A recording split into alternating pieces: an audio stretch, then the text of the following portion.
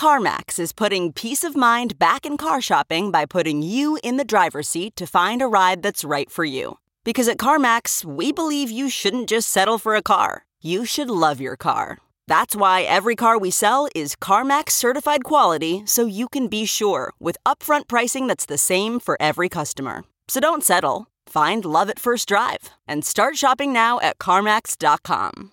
CarMax, the way car buying should be.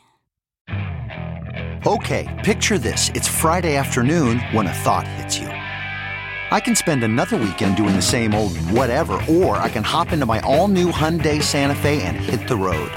With available H-Track all-wheel drive and 3-row seating, my whole family can head deep into the wild. Conquer the weekend in the all-new Hyundai Santa Fe.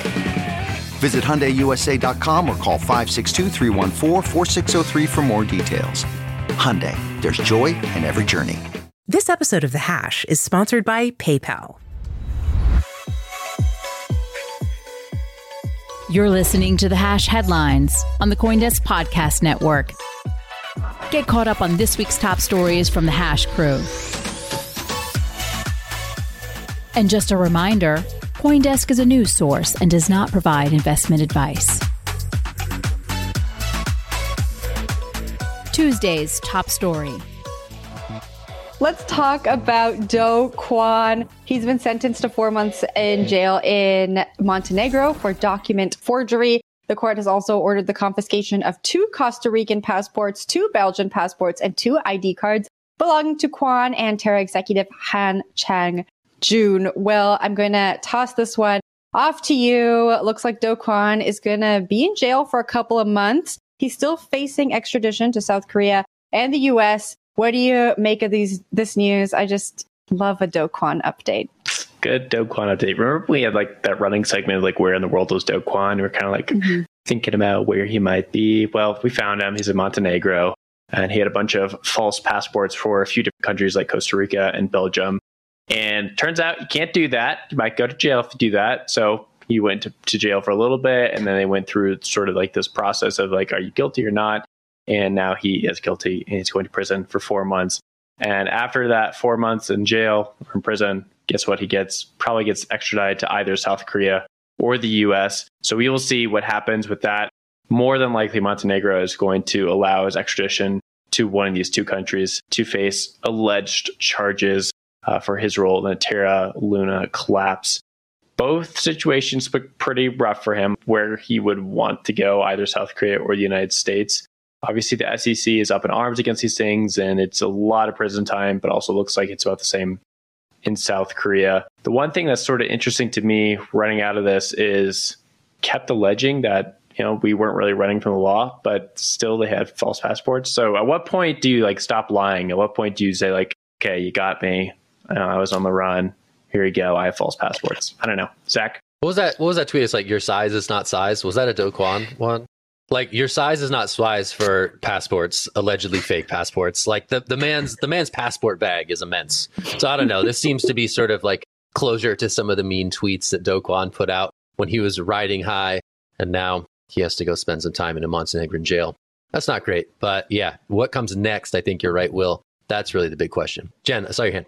Yeah, I just wanted to add this a tidbit. According to a Fortune crypto story that cited a South Korean news agency, Do Kwon is still saying that the documents he had were not fake. And it just reminds me of that interview he did when this all kicked off and he said, you know, I didn't do anything wrong. I didn't know what was going on. And it just feels like maybe his strategy is to deny. I don't know how you can be sitting in jail for having false documents and still be saying that the documents are not fake. Now, this was from a South Korean news agency, and I do not read Korean, so I could not verify it myself. But that was a report that I read this morning. Wendy, what do you think? Well, don't they just keep denying? And people that commit really bad crimes, they will take it to their grave. So I don't know. I feel that this is kind of a nothing burger. You would expect somebody as high profile as him to do something like this, to obtain fake identification, etc. I feel like I'm going to play the devil's advocate over here. And I'm going to say I actually feel very, very bad for his wife and child, because I believe he had a child. And I understand there's a lot of people that lost money, and that's absolutely terrible. My Luna bag went to zero, which, you know, I was expecting anyways.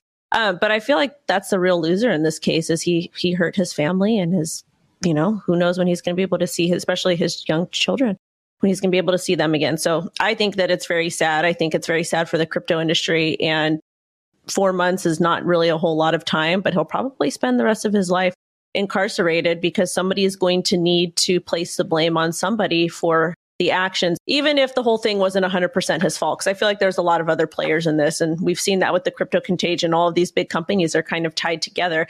And with all of the big banks coming into play, was this or was this not orchestrated? And that's where the tinfoil hat comes in. A lot of these things are coincidental here. But Zach, go ahead.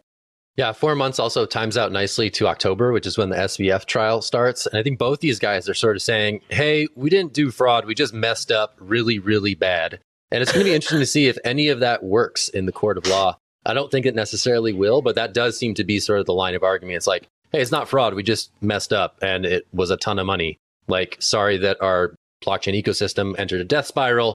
Sorry that we annihilated a ton of value over FTX and Alameda Ventures. Yeah, I'm watching to see if any of that sort of carries water or if that will be the defense or if something new will emerge toward the end of the year for both these guys who featured so prominently, I think, in the major downturn of the crypto world.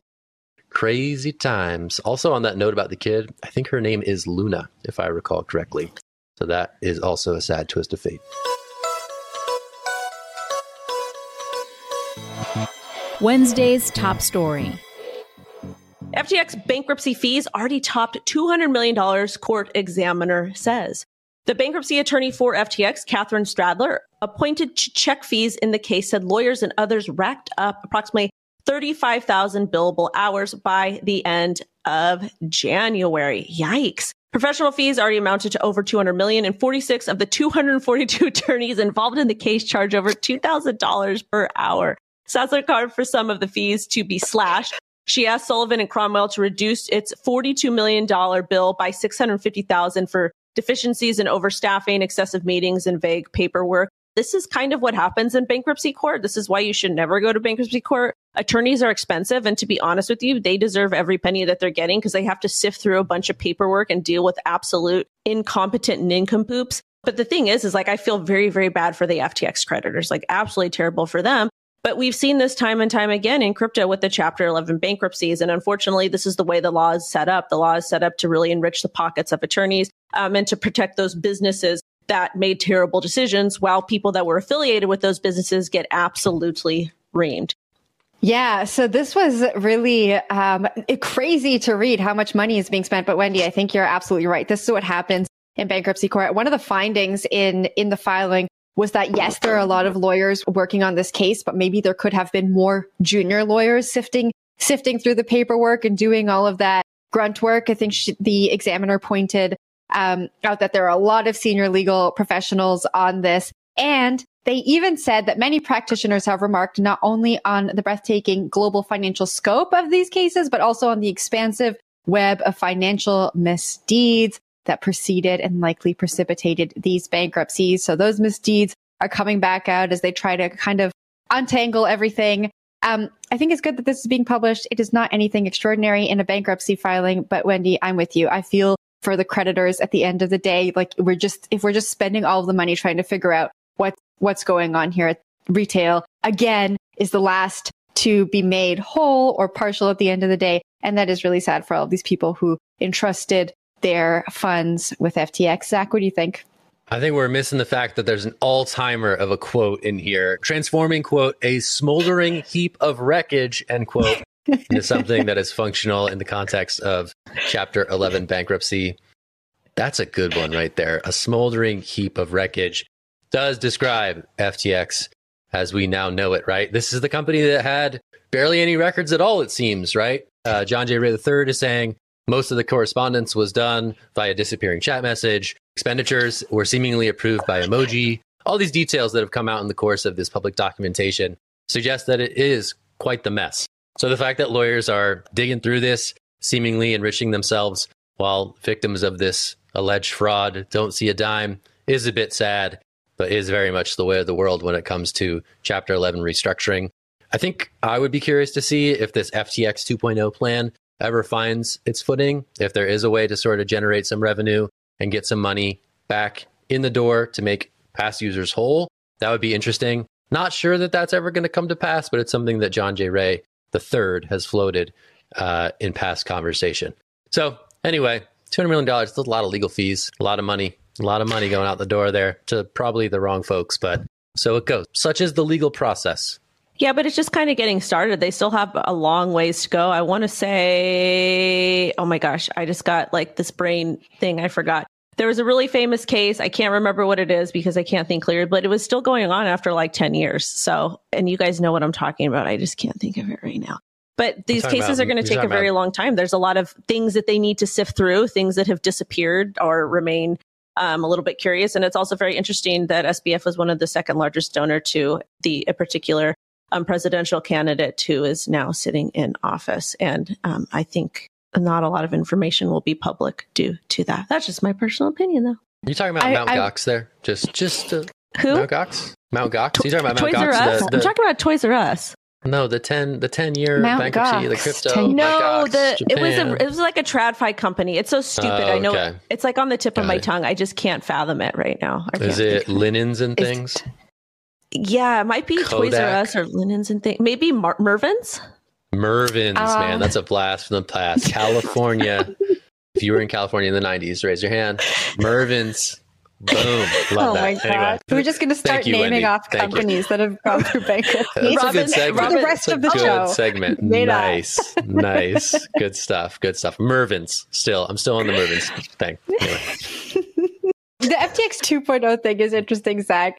But I want to point out, the last time we spoke about it, John J. Ray III had spent 6 hours, according to his invoicing, deliberating or reviewing documents about FTX 2.0. And I think in the grand scheme of things, 6 hours, maybe not that much, but maybe. We'll have to wait and see.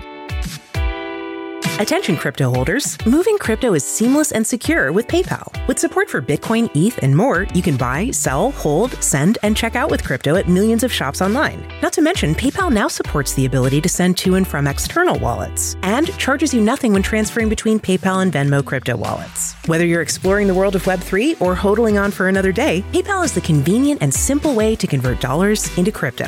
PayPal has your back. They work to protect your financial info and give you confidence every step of your crypto journey. Now's the time to make your crypto move. Get started today at paypal.com/crypto. Terms and conditions apply.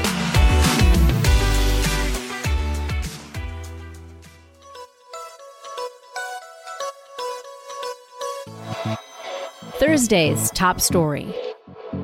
Yeah. So just to expand on your thought, what seems to have happened is that BitGo floated the idea that it's going to acquire Prime Trust, and it got a look at the books and said, no, thank you. And, there's a lot of speculation out there right now about exactly what's going on. But, the probable takeaway is that there's something wrong inside Prime Trust in terms of their, actually holding on to customer assets, which is not good because Prime Trust is primarily a custodian. And that's their one job, as they say. Jen, I saw you want to jump in. Yeah, I wanted to unpack that speculation a little bit more. So this is obviously like not anything that's confirmed, just speculation that's on Twitter, but there's some speculation that there's a cease and desist from a state regulator. There's some speculation that there could be a hole in the balance sheet. And it just feels like we've been building up to this tweet, Zach, this morning that feels so reminiscent of times past over the past few weeks. Bank, a subsidiary of Prime Trust, failed for bankruptcy a few weeks ago. Then we had TrueUSD, which has a banking relationship with Prime Trust, pause on minting the stablecoin. It just feels like all of these things have happened. And maybe in the past few days, took a look at this company and said, it's just not a good time from a regulatory perspective. And it's maybe not a good business decision given what's going on with the company and companies that are affiliated with it. Zach?